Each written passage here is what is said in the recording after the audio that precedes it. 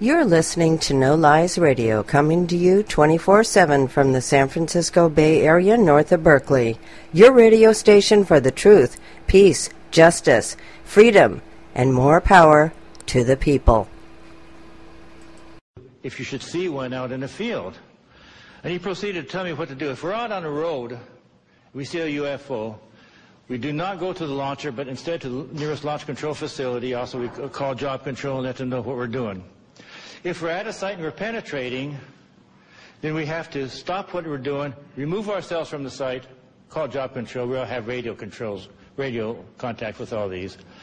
Call the job control and wait for further instructions. Now, if we're at the site and we're doing our work, I have to take myself, my team, and the targeting tapes, go into the launcher, close the personnel hatch.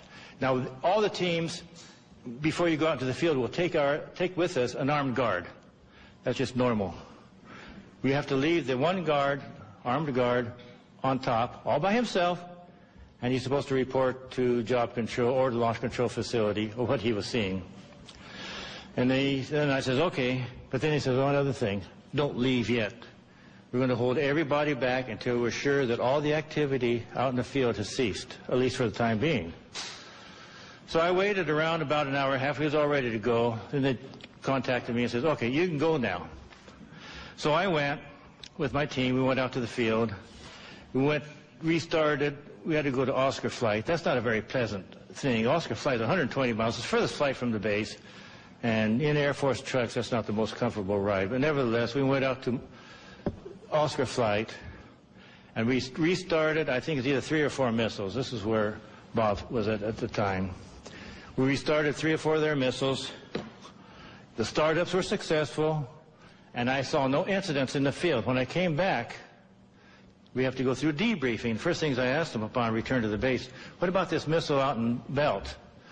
They said as soon as daylight came, we were going to send choppers over. It was nighttime when they first saw it, and no one's going to have them scale down the mountain at nighttime.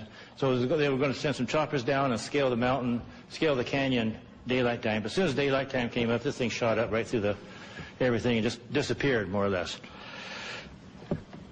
So that was that. Now, also, about a week later, I also heard that a UFO was sighted over India flight, and there was a partial shutdown. I think 4 or 5 missiles was shut down at India flight with a UFO overhead, not the whole flight. And I had to go out and restart at least 2 of them. And then the rest of my time at Montana, I was involved in no more further UFO incidents. Nothing else happened. And then I went on elsewhere. Thank you.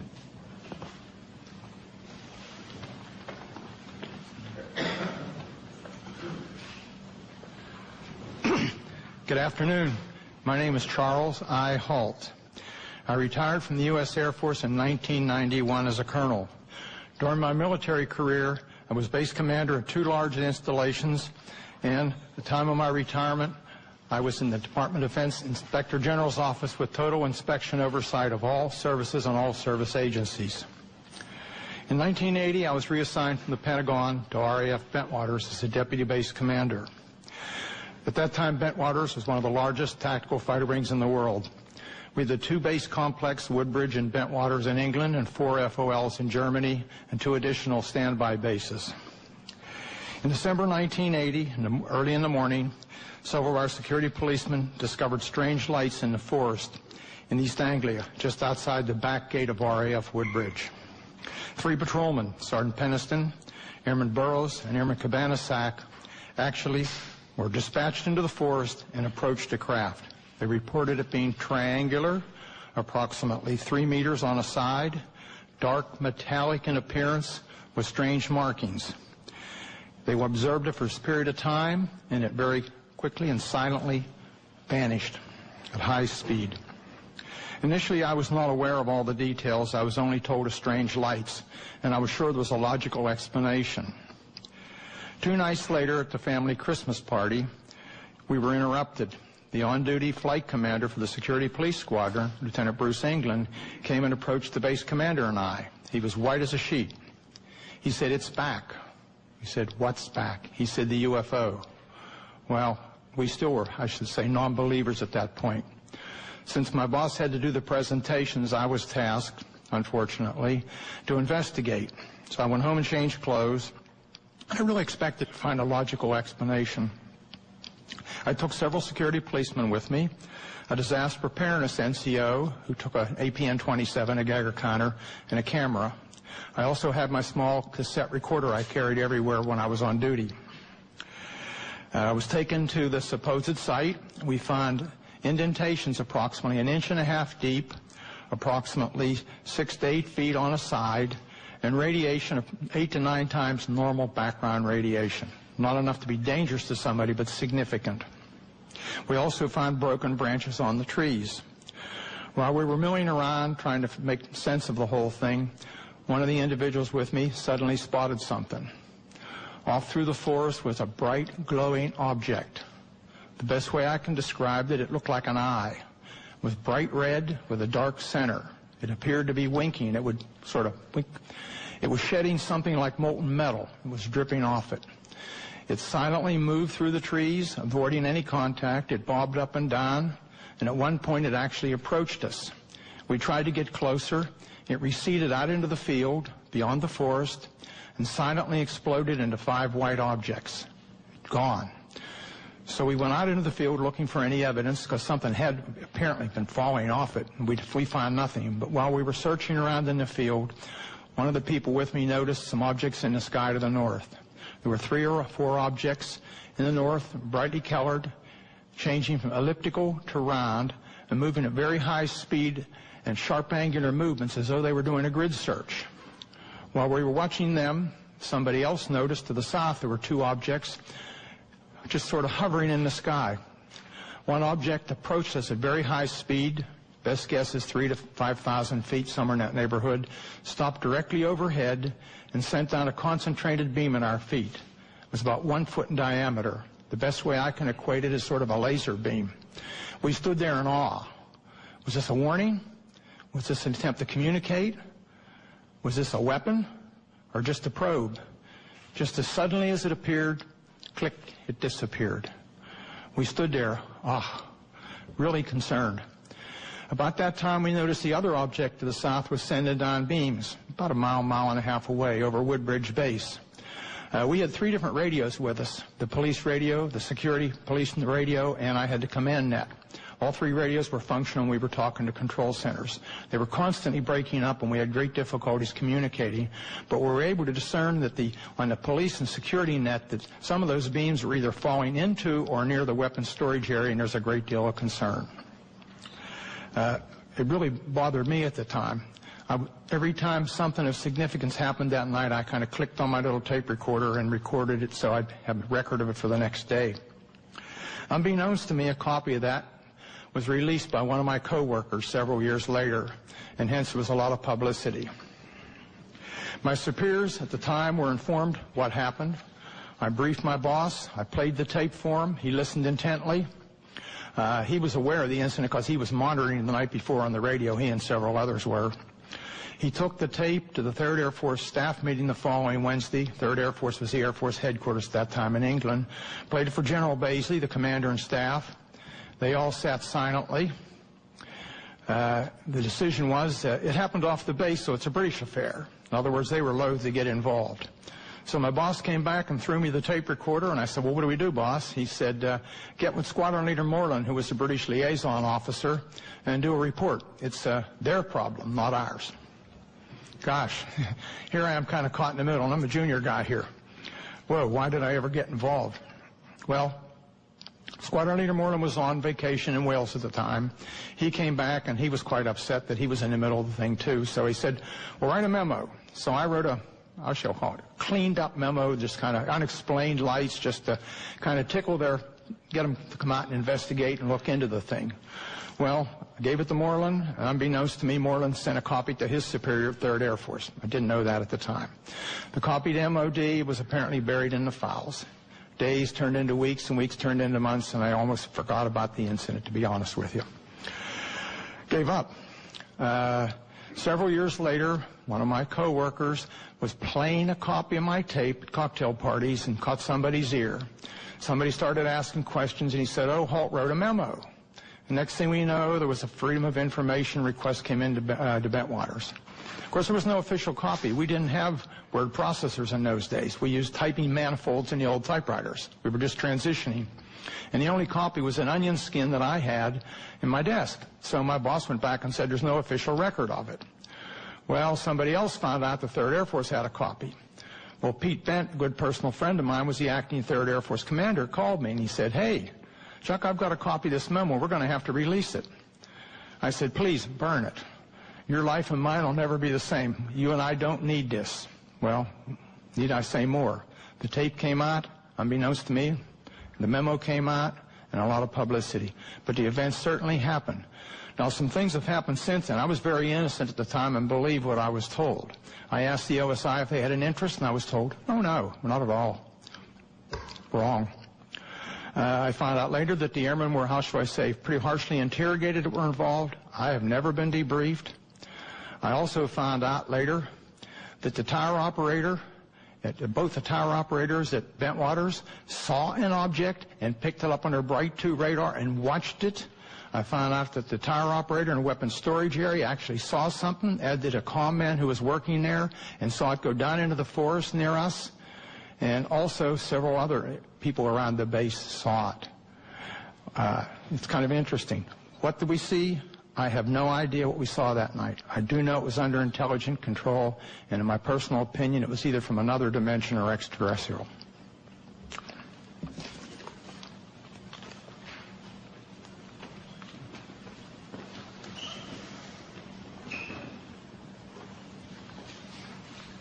Good afternoon.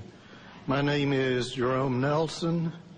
From 1962 to 1965, I was an Atlas F ICBM Deputy Missile Combat Crew Commander, assigned to the 579th Strategic Missile Squadron in Roswell, New Mexico.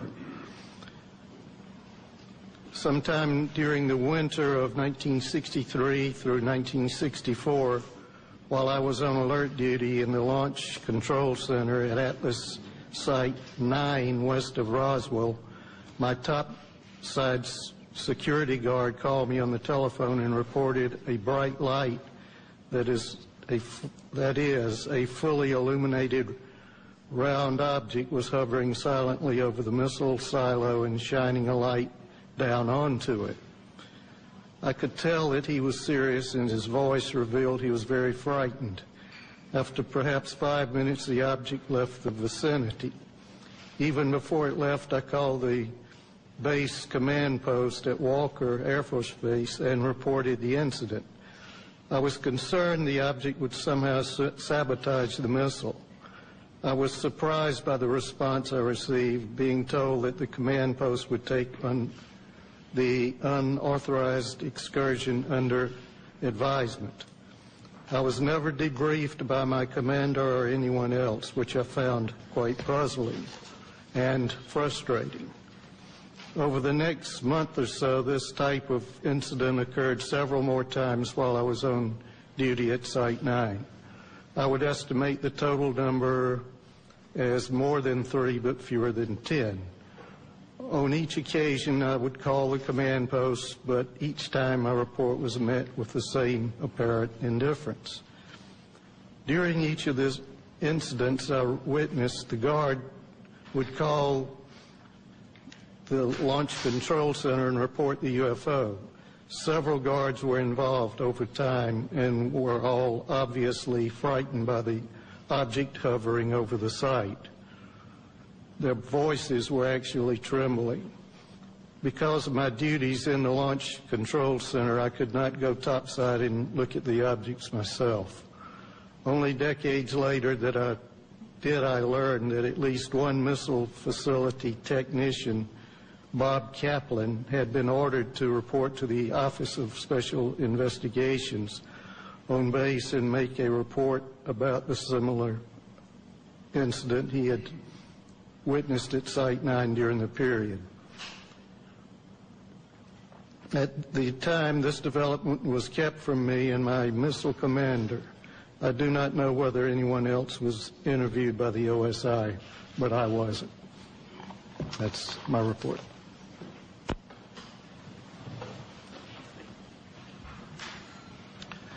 Well, good afternoon, ladies and gentlemen. My name is Patrick McDonough, and I'm here today to relate an experience that happened to me in September of 1966. It's 44 years ago, but that experience was so significant, it was basically burned in my memory. I haven't forgotten about it at all. But I am getting older, and I did want to put this experience and relate it on the record.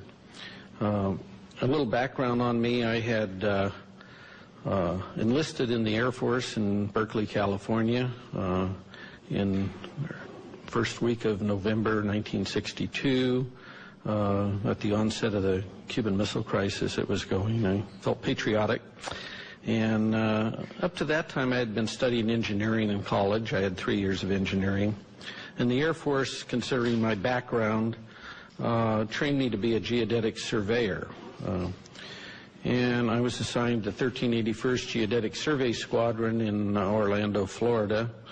We basically, in 1965, we moved to Warren Air Force Base in Wyoming.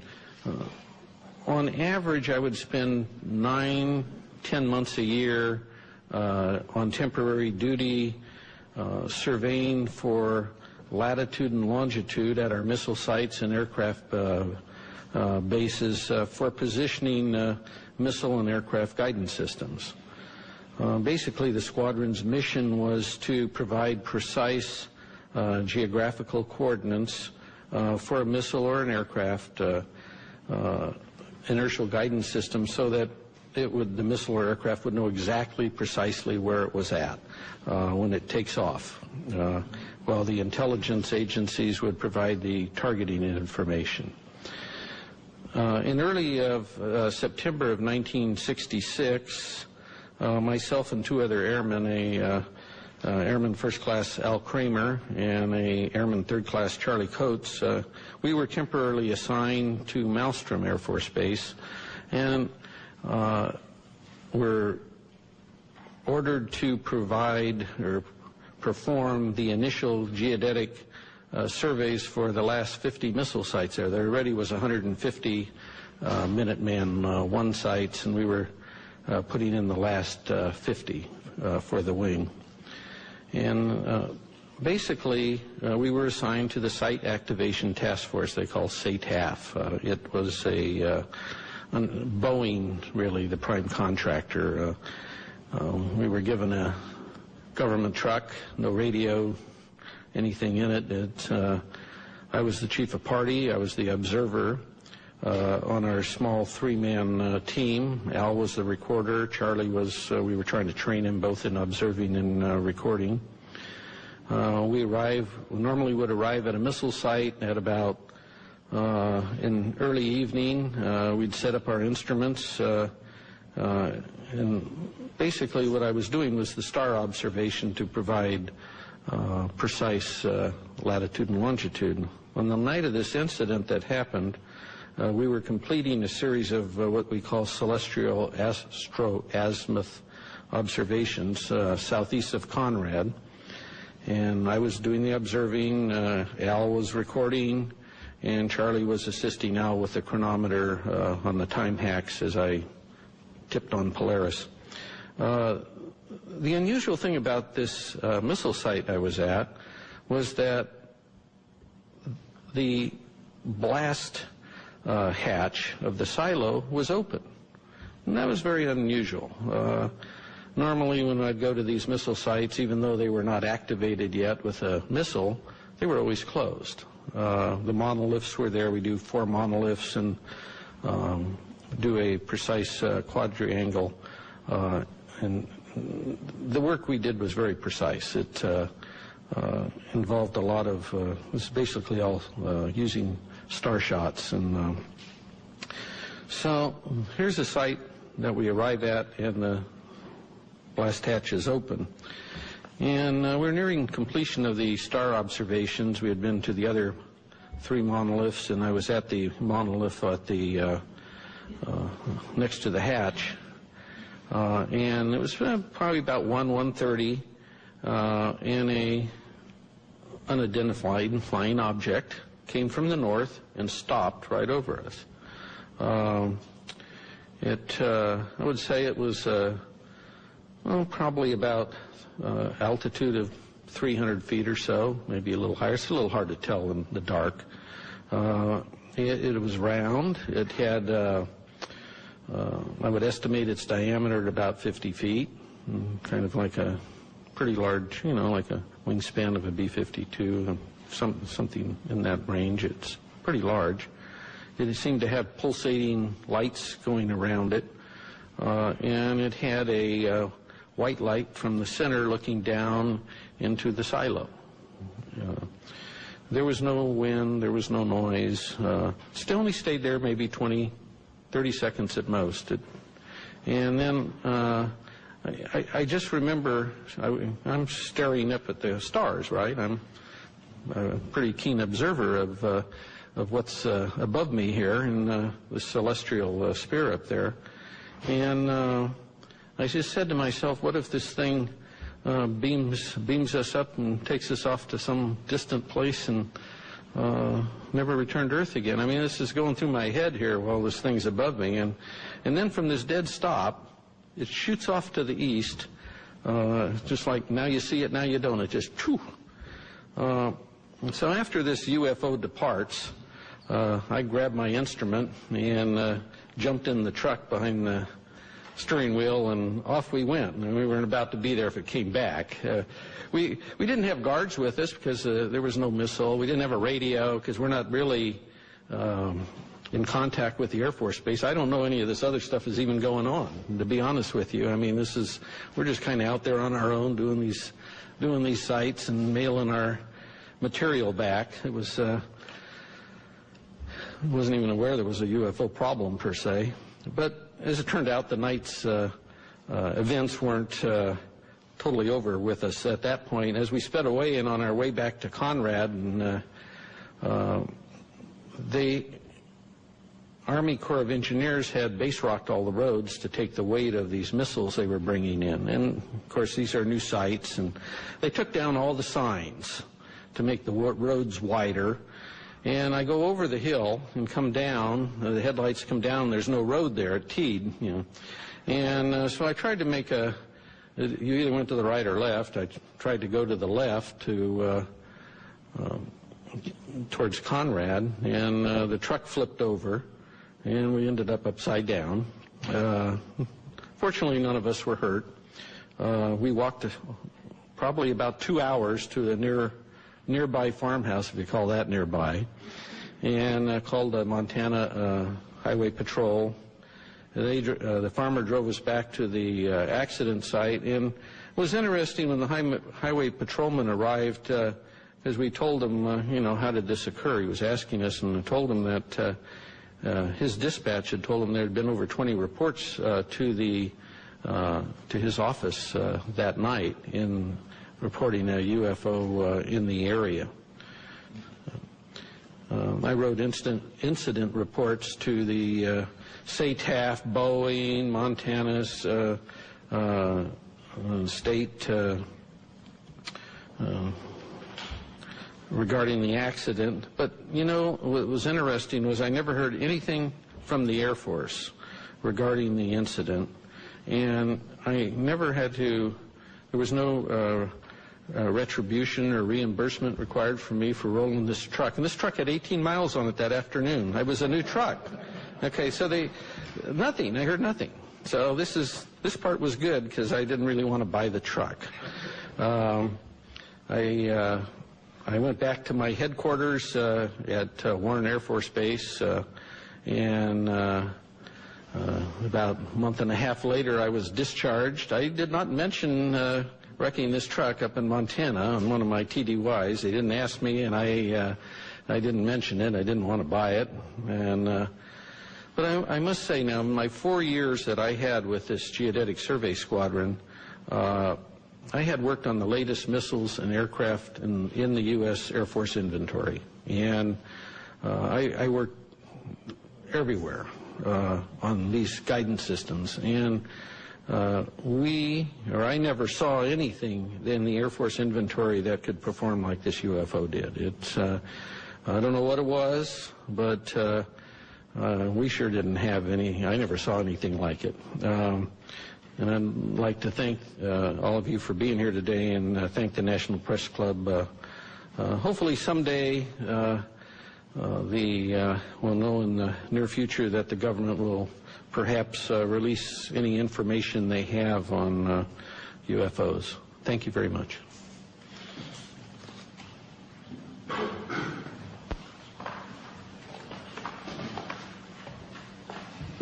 Hello, everybody. I'm Bruce Fenstermacher. I don't have any exciting stories like rolling a truck with 18 miles on it. From 1974 to 1976, I was a combat crew commander and a captain in the Air Force stationed at F.E. Warren Air Force Base at the 400th SMS and assigned to Romeo Flight. In the fall of 76, my deputy, who I'll call Sam because he's not given me permission to release his name, we were on alert, trying to stay awake. We were listening to the conversation between the flight security controller of the topside NCO and the strategic alert team, the security alert team, the SATs. Kind of that was one way to stay alert, because the SAC duty is moments of terror with hours of boredom. And suddenly we heard the FSC call the SAT team and say, stop the vehicle. Get out of the vehicle and look around. I didn't tell them where to look or anything. And Sam and I looked at each other and then said, what do you see? And he said, oh, I don't see anything. I don't see anything. Holy bleep. I do see a white pulsating light in the sky. It's maybe 7 or 8 miles away. The FSC asked where it was. He said it's to the north. He said it's pretty close to where the launch control facility is. So my deputy and I did a double take. We called upstairs and we said, what's going on? He said, you're not going to believe this, Captain, but right above us there's a huge white thing, pulsating light above us, and I had to call them to make sure I wasn't seeing anything. Upon prodding, he told us it was shaped like a fat cigar. I think he said a pregnant cigar. White pulsating light. Between the pulsations, he saw red and blue lights. It was silent, because I prodded him saying, is it some sort of helicopter? He said, no, it's very silent. We're talking to him for several minutes, and he says it's starting to move away along our access road. So we hung up. My deputy and I are saying, what do? We got to report this. He calls down, the FSC calls down shortly and says it's over one of our launch facilities, the missile silos, and it was the closest one along the access road. So I ordered the SAT team to go to that site. And they called in through the FSC, so they had to go back for batteries. And they were a little slow getting out, so I was kind of ordering them, come on, get on, get going. And at the same time, we contacted SAC command post at F.E. Warren. And the NCO answered, and we told him the story, and he laughed and said, when it eats the SAT team, call me back. So the SAT team never got to that LF. It silently moved again to another launch facility. We called the SAT team 3 or 4 times. I'm sorry, we called command post 3 or 4 times. The last time, and we got the same nonchalant attitude. The last time I said, are you logging this? And they said no. So I said, give me the officer in charge. And he said, well, he's busy. I said, well, you either give me the officer in charge or I'm going to wake up the base commander, the squadron commander, because there's something going on. Something's messing with my LFs. They were mine for that period. So the officer came on, and I said, you need to log this or I'll wake everybody up. He said he would. He called us, his NCO, a different NCO called us back a few minutes later, took the log of what had happened in a timely sequence. So it went to another LF. The SAT team had to come back for gas. Then it said it had car trouble. It could only go 5 miles an hour. So long story short, after several, about an hour and a half, the flight security controller said he could see it over another launch facility still down the road. And then he said it suddenly and silently just went away up to a star size and then disappeared. So that was it. It was an exciting rest of the tour. The next day we were relieved by another crew to go back home. And I went upstairs, and the FSC is lying like in a chair in almost a fetal position. And I talked to him, and he was scared. He said, I can't sleep. I can't get that thing out of my mind. And I said, what the heck was with the SAT team? He said, both my deputy and I were prior service, so we got along well with the enlisted guys. So I said, if you promise not to tell anybody, they told me they were not going to go to any LF with that thing over it. No direct orders, no nothing, and in fact, they never left the launch control facility. We picked up the Quebec team on the way back, the Quebec crew, because Quebec was on the way to Romeo, and SAC liked to save a little gas, so we road share. And they told us that earlier that evening, they had the same sort of thing flying over several of their launch facilities. And I said, what happened? You reported it. And they said, are you crazy? We didn't report it. We're not going to report it. I said, well, I did. He said, well, if you tell them about us, we're going to say it never happened. So we went back home. I reported to my squadron commander. The next few, we always have departure meetings when you go out for alert. The next several departure meetings, we had an unusual visitor. We had an officer in a uniform telling us that you may have heard rumors about this. It didn't happen. It's top secret. And I wanted to stand up and say, which is it? Didn't it happen, or is it top secret? So that's my event. I think Mr. Salas can talk.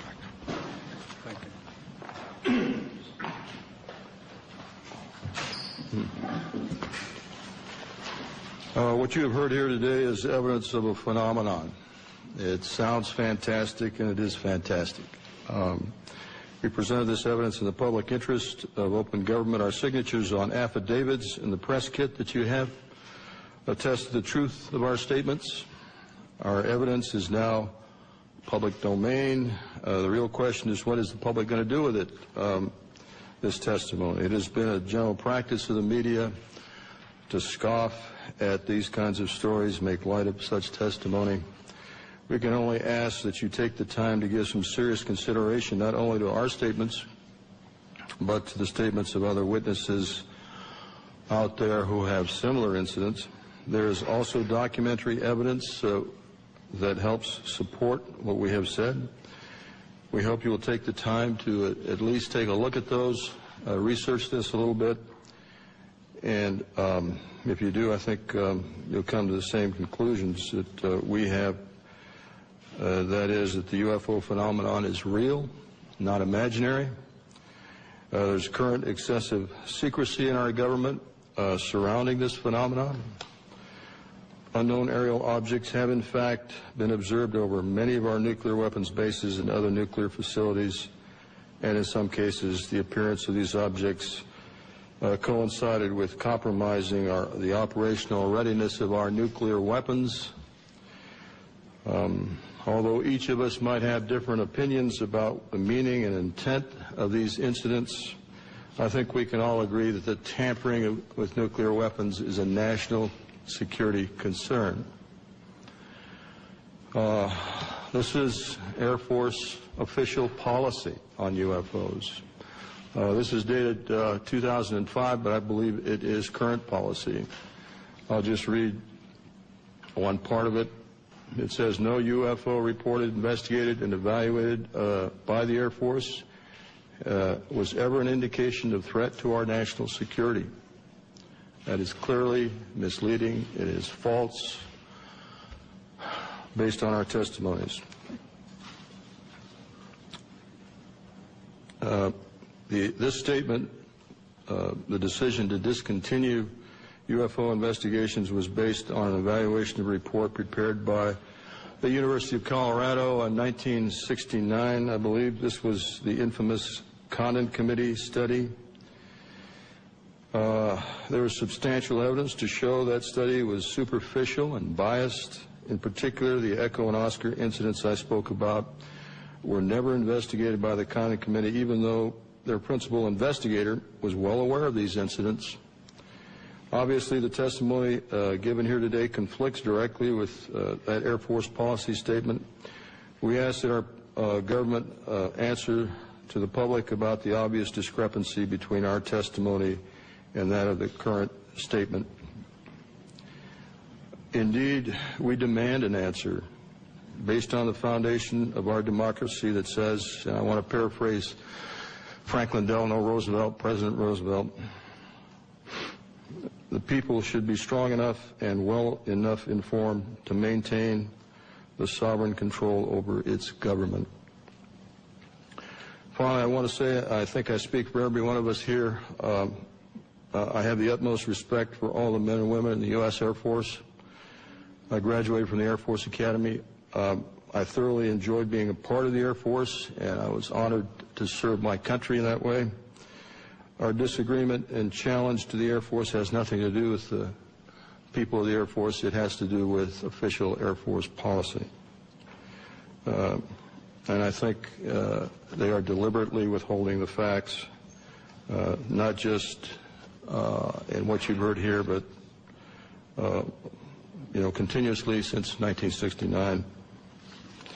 And by doing so, they're not allowing the people of this country to engage in the decisions regarding events that are clearly national security issues and concern to all of us.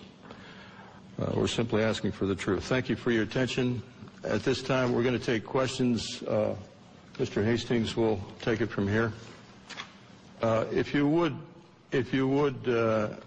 go to the microphone over here and tell us what media you represent. Thank you.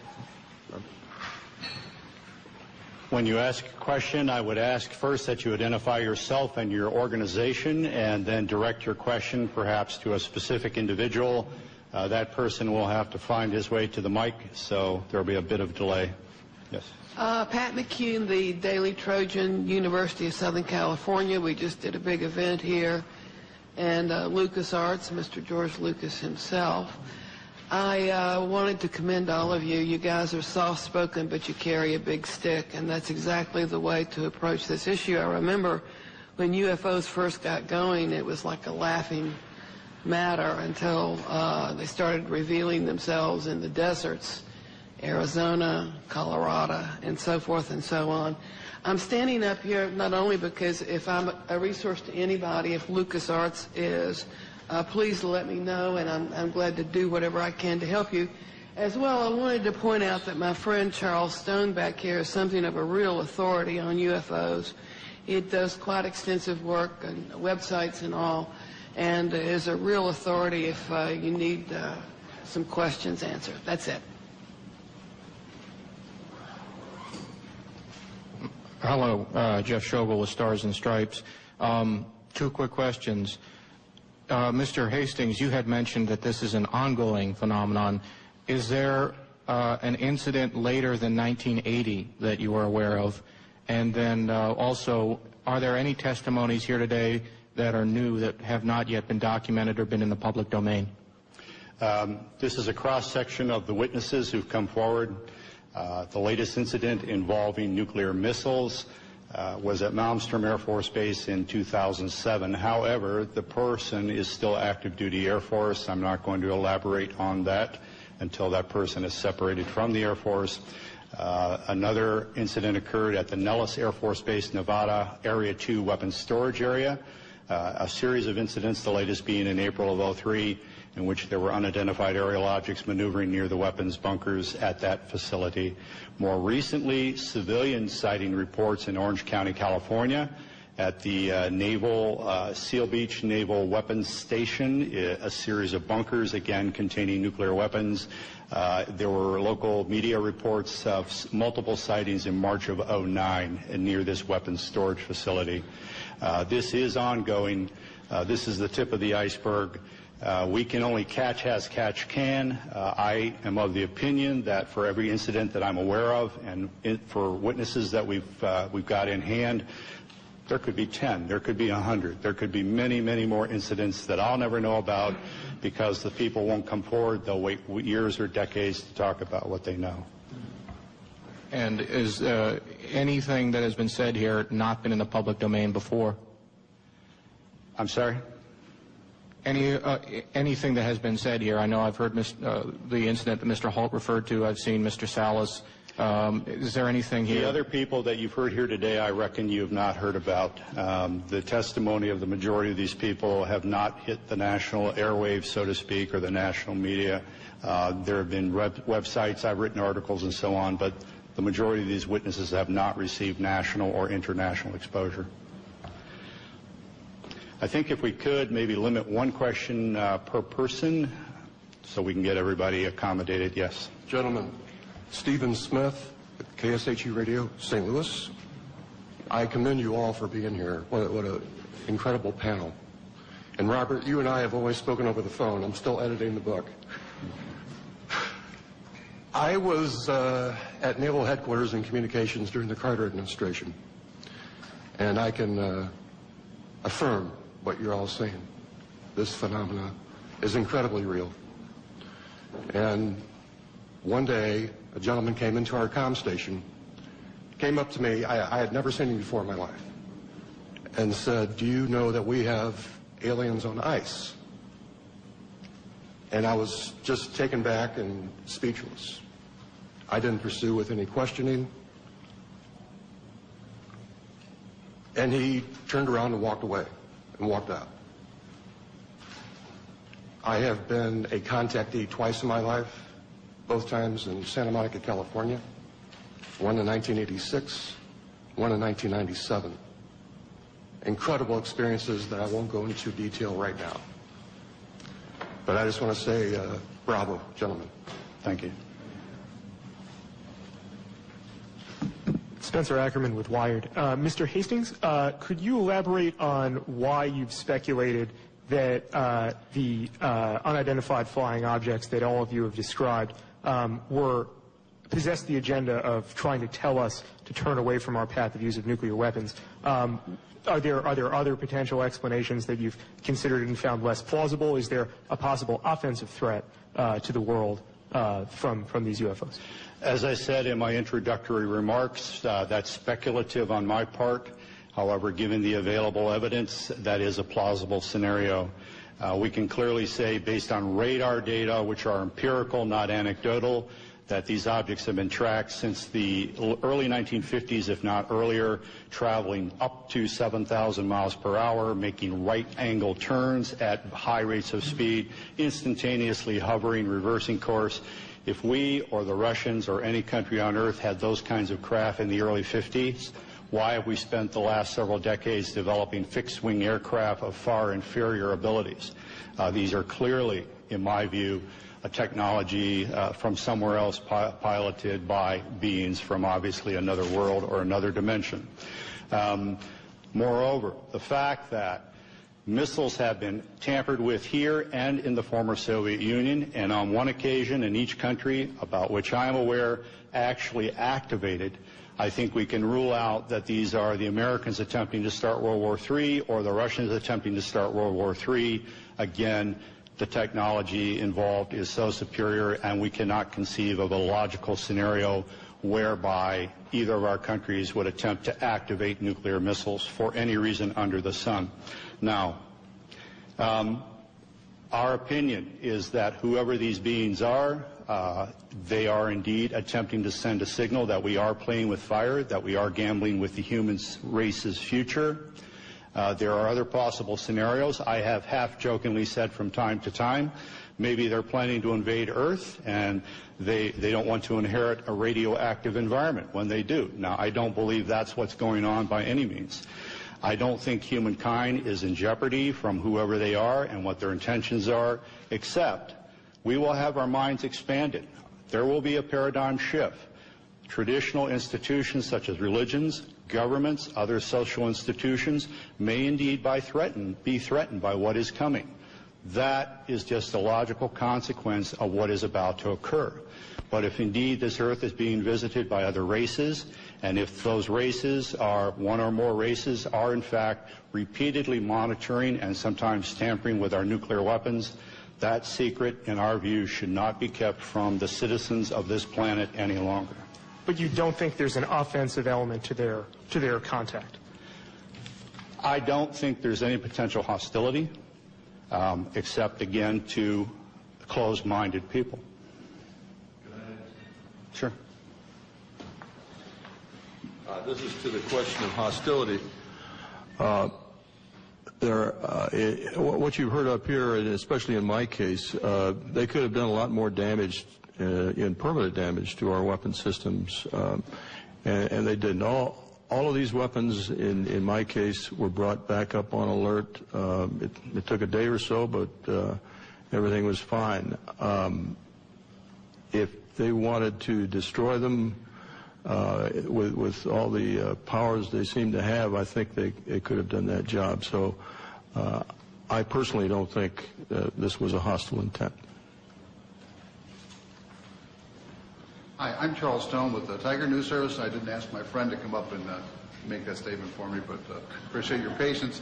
I've published internationally in the history of weapons of mass destruction, including going back to the 1940s, and these incidents go back to at least that period of time, that U.S. government military facilities that were doing high-tech development in that period of time also reportedly at least had UFO visitors of various types, and that there is archaeological evidence that there have been what we would call that there's evidence of what was almost certainly atomic warfare in ancient history, at least twice, and also that I'd like to mention that one of our biggest and most powerful government agencies was founded in part to monitor UFO activities. That was the National Security Agency in the late 1940s.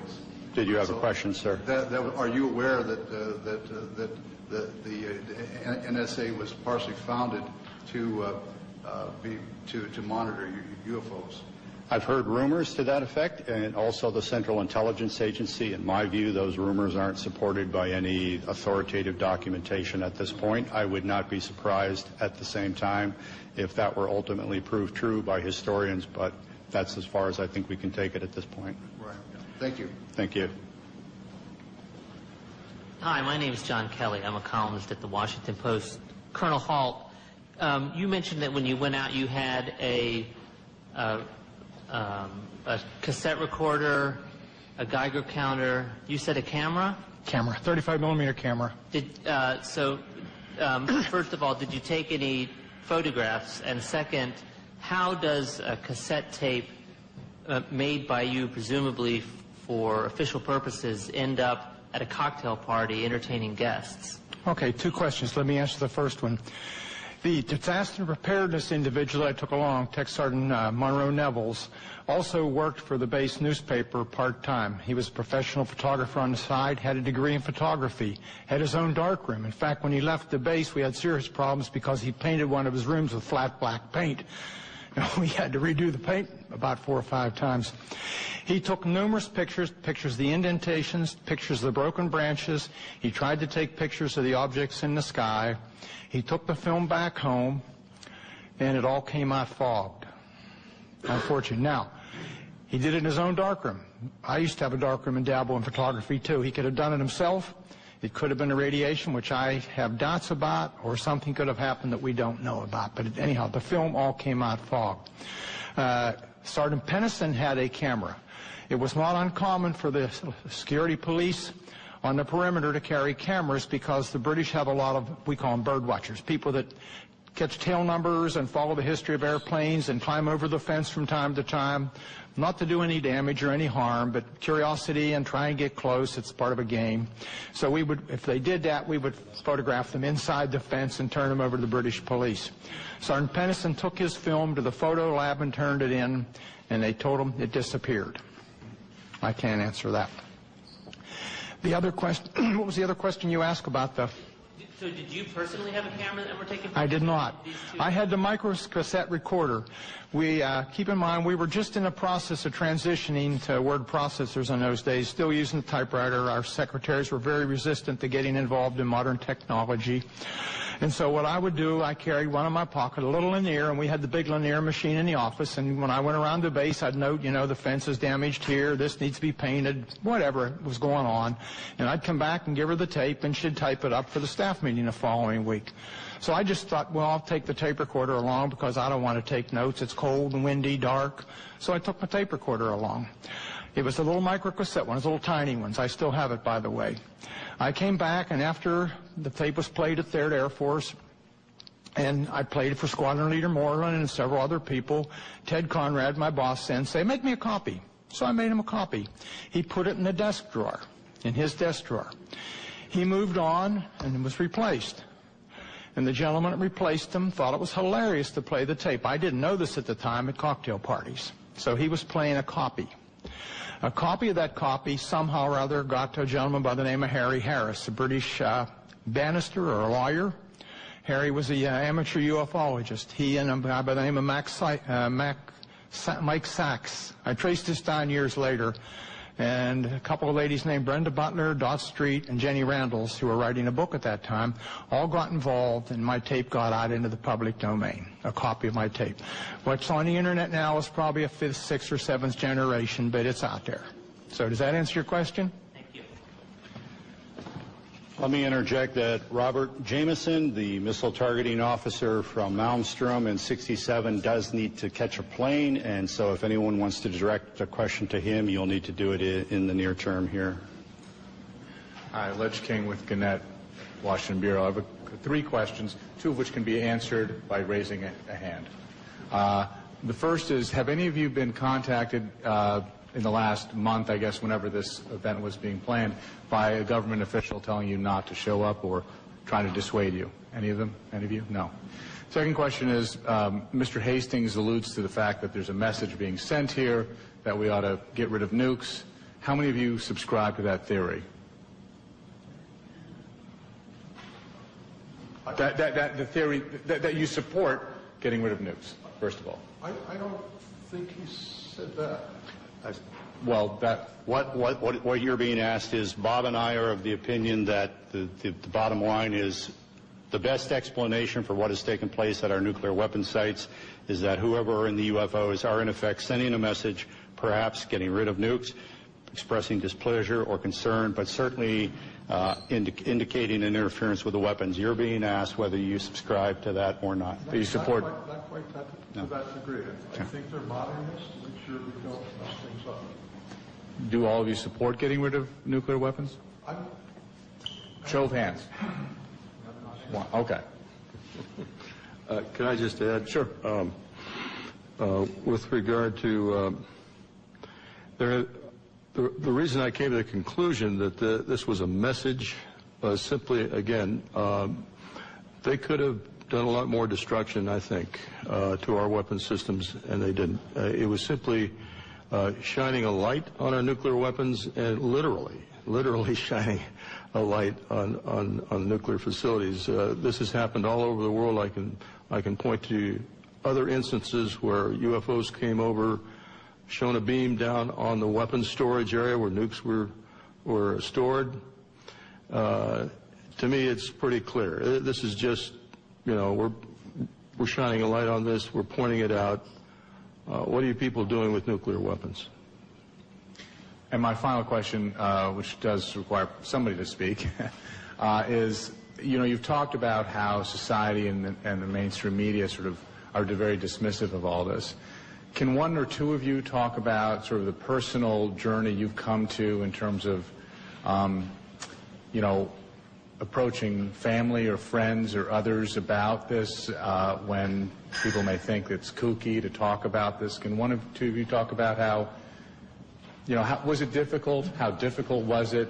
That sort of thing. Thank you. Well, as a person who is very, very skeptical about this, what I call UFO nonsense, when that happened that night and I thought through the process of what the logical explanations are, after that, I was very careful about who I told what, because some of my friends, when I started on this, just laughed. So I got ridiculed. I was used to the ridicule from the Air Force, except for the dual standard. We're going to ridicule, but it's secret and don't talk about. And coming out was my... I came out a little bit. I talked to Robert. I gave him a little bit of the story. I didn't want my name to come out. I was concerned. I don't want to be considered a kook. I don't want to, because I consider, not so many anymore, but I consider some of the extremists a bit kooky. But I think it's more important that we come out and tell our story rationally and see that we aren't kooks, and this is what happened, and make your own judgment. But one of my concerns is that you all think I'm a kook, and I'm old enough that I don't really care that much because it happened. So is that okay? How old are you? 68. Going on 95.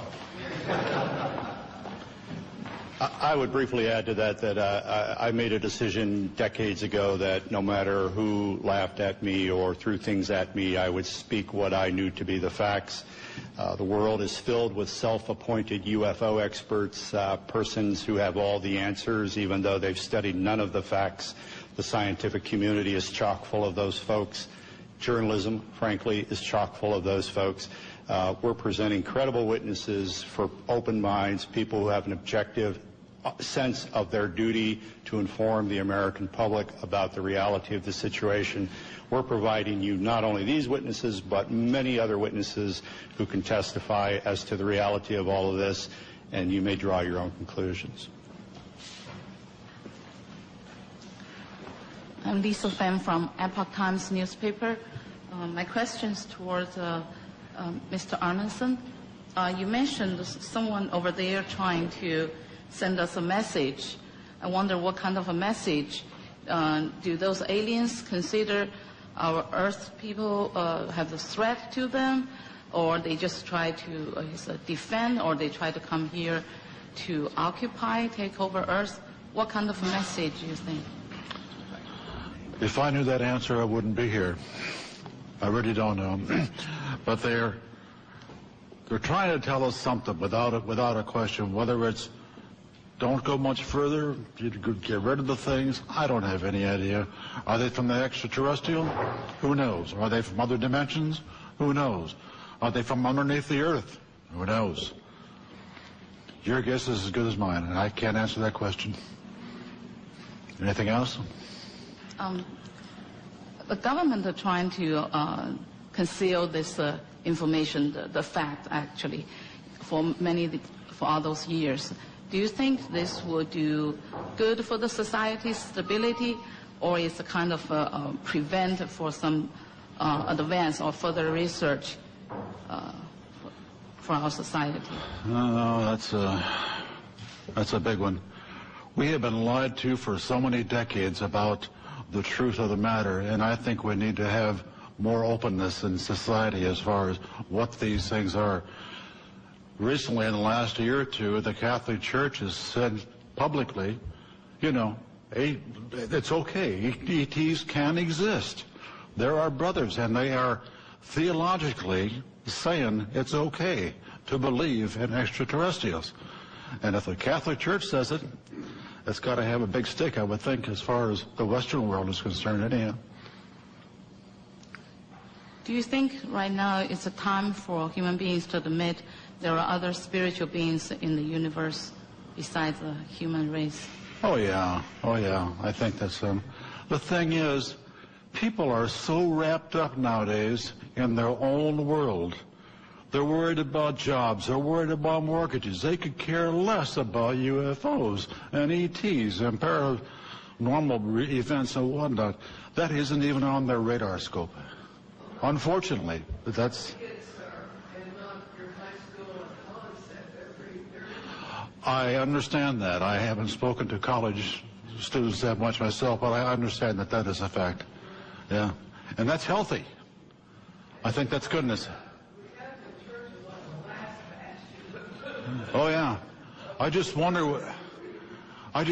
what's in the archives in the Vatican as far as UFOs and things like that are concerned. If that could be released, wow, I bet it would blow the socks off a lot of people.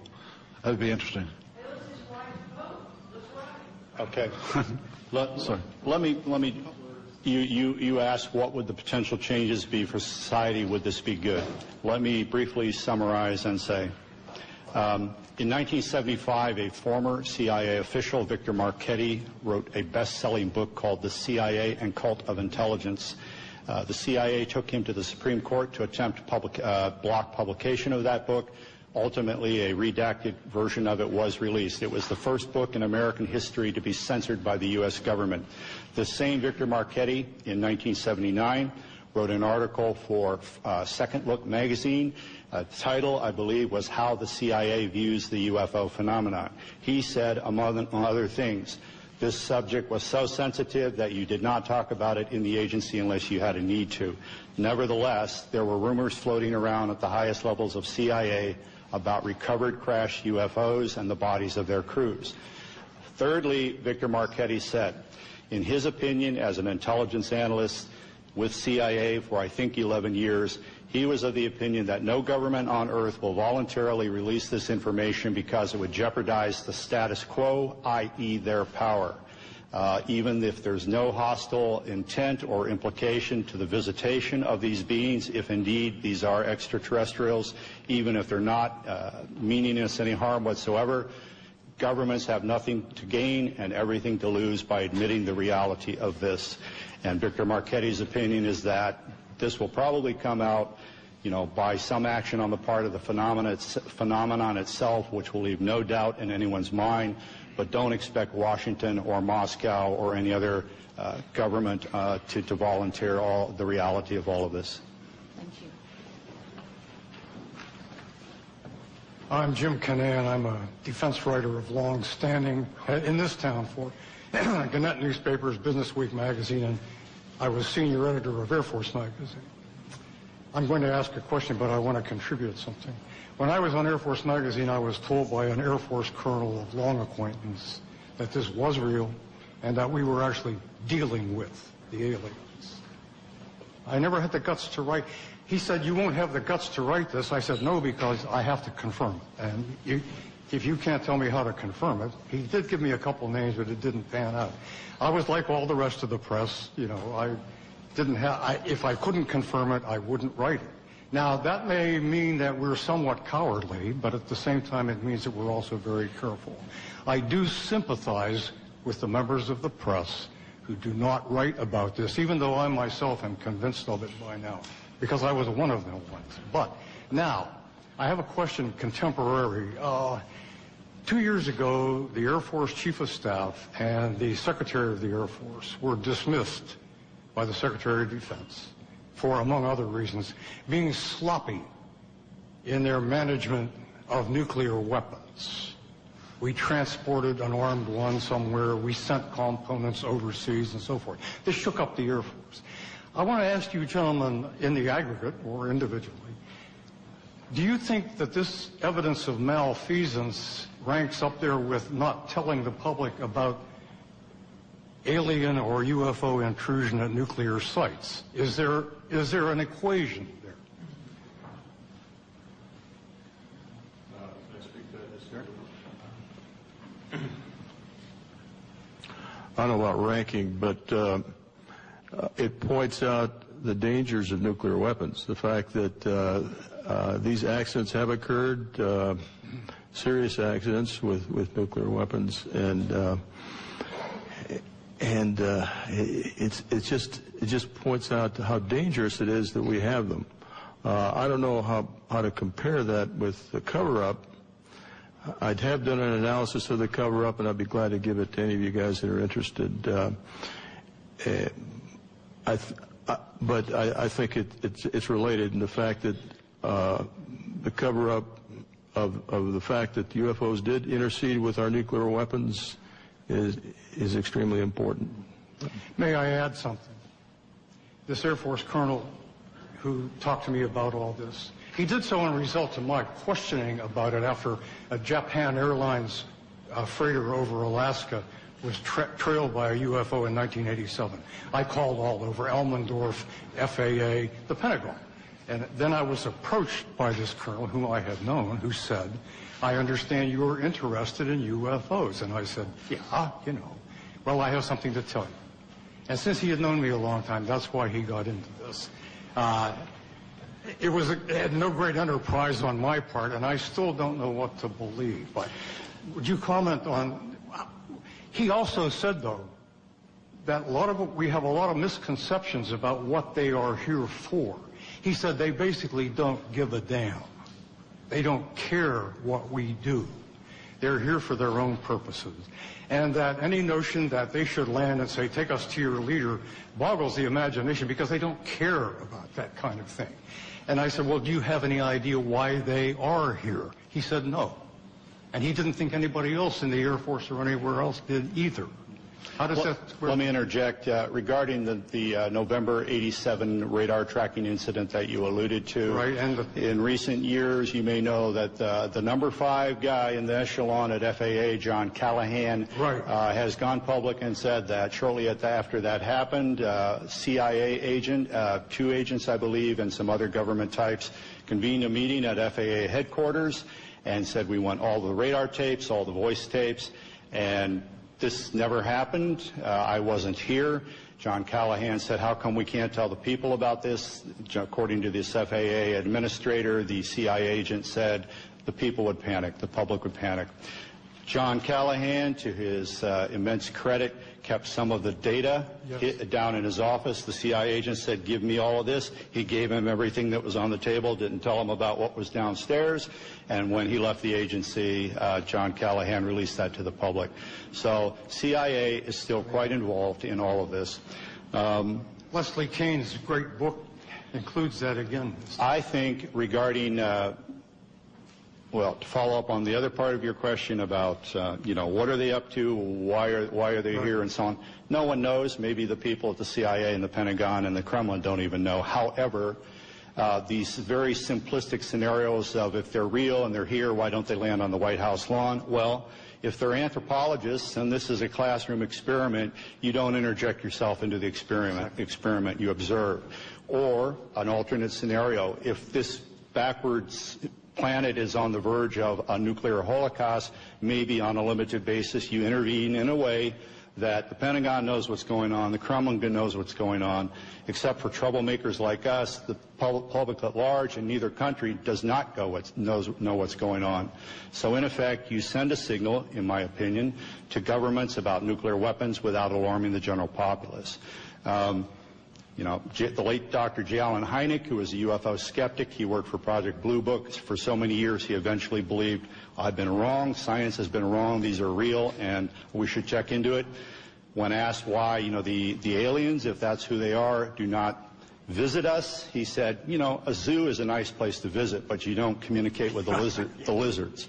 So, there's any number of plausible scenarios to explain why we have not had open contact. I am of the opinion that whoever they are have enough sense to know that if they interject themselves into our reality in one fell swoop, there could be very dire repercussions. Whereas, on the other hand, if they engage in an on-again, off-again cat-and-mouse behavior that allows a slow psychological conditioning of humankind to the reality and the presence of themselves, then when open contact, if that indeed is in the cards, occurs, there will be far less trauma.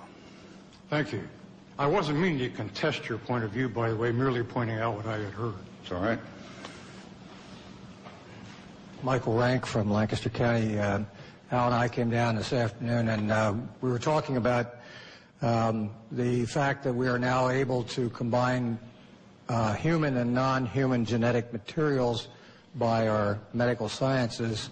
And I don't know whether any of you have had a chance to read Professor Jacobs' book, The Threat. He's a tenured professor at Temple University, and he has been doing regression therapy with abductees for years, and he has quite a body of knowledge there. One of my reasons for asking this is being an old district attorney, the definition of murder is the unlawful killing of another human being, but nowhere does it say, does it have to be 100% human? Can it be 1% human? I'm waiting for somebody to play that card. I'm out of the business now, but that might be fun. The other issue is the toadies in government who are following their orders to lose the files in Freedom of Information Acts, I think might take a totally different view as to their attempt to preserve their jobs if they realize that there might be an argument made that there's a First Amendment violation by suppressing the truth about these things that have been found and seen and so forth. The suppression works to favor certain religions versus other religions. Thank you. Anyone else? Thank you for coming. Again, all of us will be available for one-on-one interviews for some period of time. Thank you.